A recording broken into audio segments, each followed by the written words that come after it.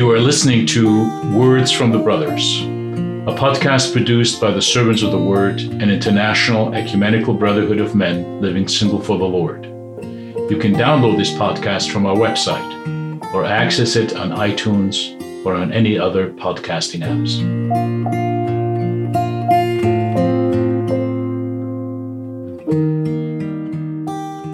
Today we have a pretty challenging passage from the second letter of Peter in chapter 3, verses 8 to 9, and they read like this.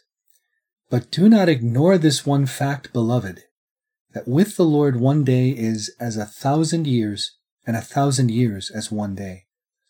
The Lord is not slow about his promise, as some count slowness, but is forbearing toward you, not wishing that any should perish, but that all should reach repentance.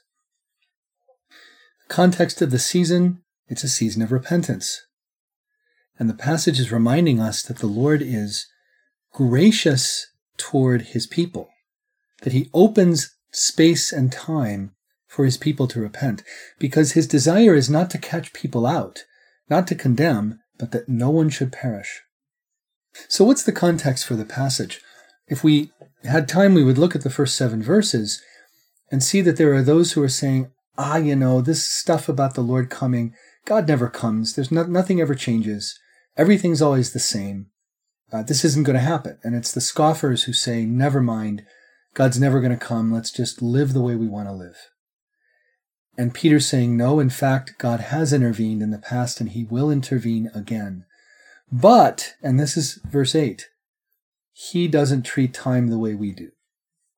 And this idea of the 1 day is as 1,000 years, 1,000 years is 1 day, comes actually from the Psalms, from Psalm 90, verse 4, where it says, 1,000 years in your sight are merely a yesterday, or as yesterday.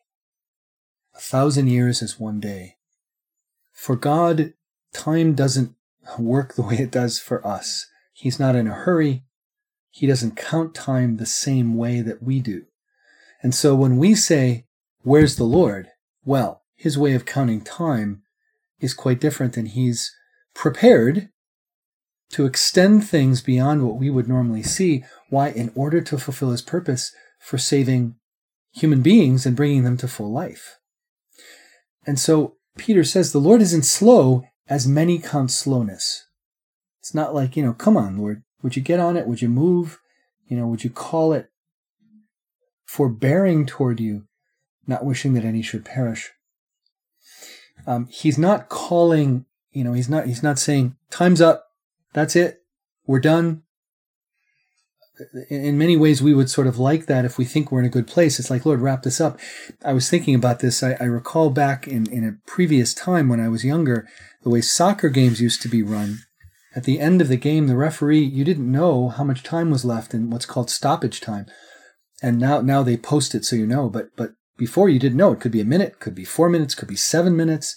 So everyone's on the edge of their seat. When is he going to call the game? How many opportunities he's going to give to this other team to come back? It's like, call the game. No leave time. No, call the game. And you wait, and then finally he blows the whistle and it's done. And here, what Peter's saying is the Lord's actually quite slow to blow that whistle. He's not calling the game done quickly, but it's not because he's just slow. It's because he's forbearing. Why? Because he doesn't want any to perish, to die. He wants all to come to life. That all should reach repentance. And of course, reaching repentance means that we reach life with God. Full life with him. This is what it means.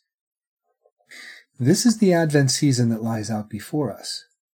This is really what Advent is about. It's about the Lord not calling the game, not saying, enough, blowing the whistle, we're done, but leaving time for us and for others. In the season of Advent, we seek the Lord ourselves. We turn away from sin. We want to be prepared for the coming of the Lord, but we're by our prayers and our intercession, we're preparing others. And we know that the Lord has opened time, ample time, gracious time, so that others might have time not to perish, but to repent and find eternal life. Let's take advantage of the time to pray for others, to seek the Lord ourselves, that God's purpose for opening up time for us, this immense amount of time, as it were, would be fulfilled by many coming to new life in Him. Amen.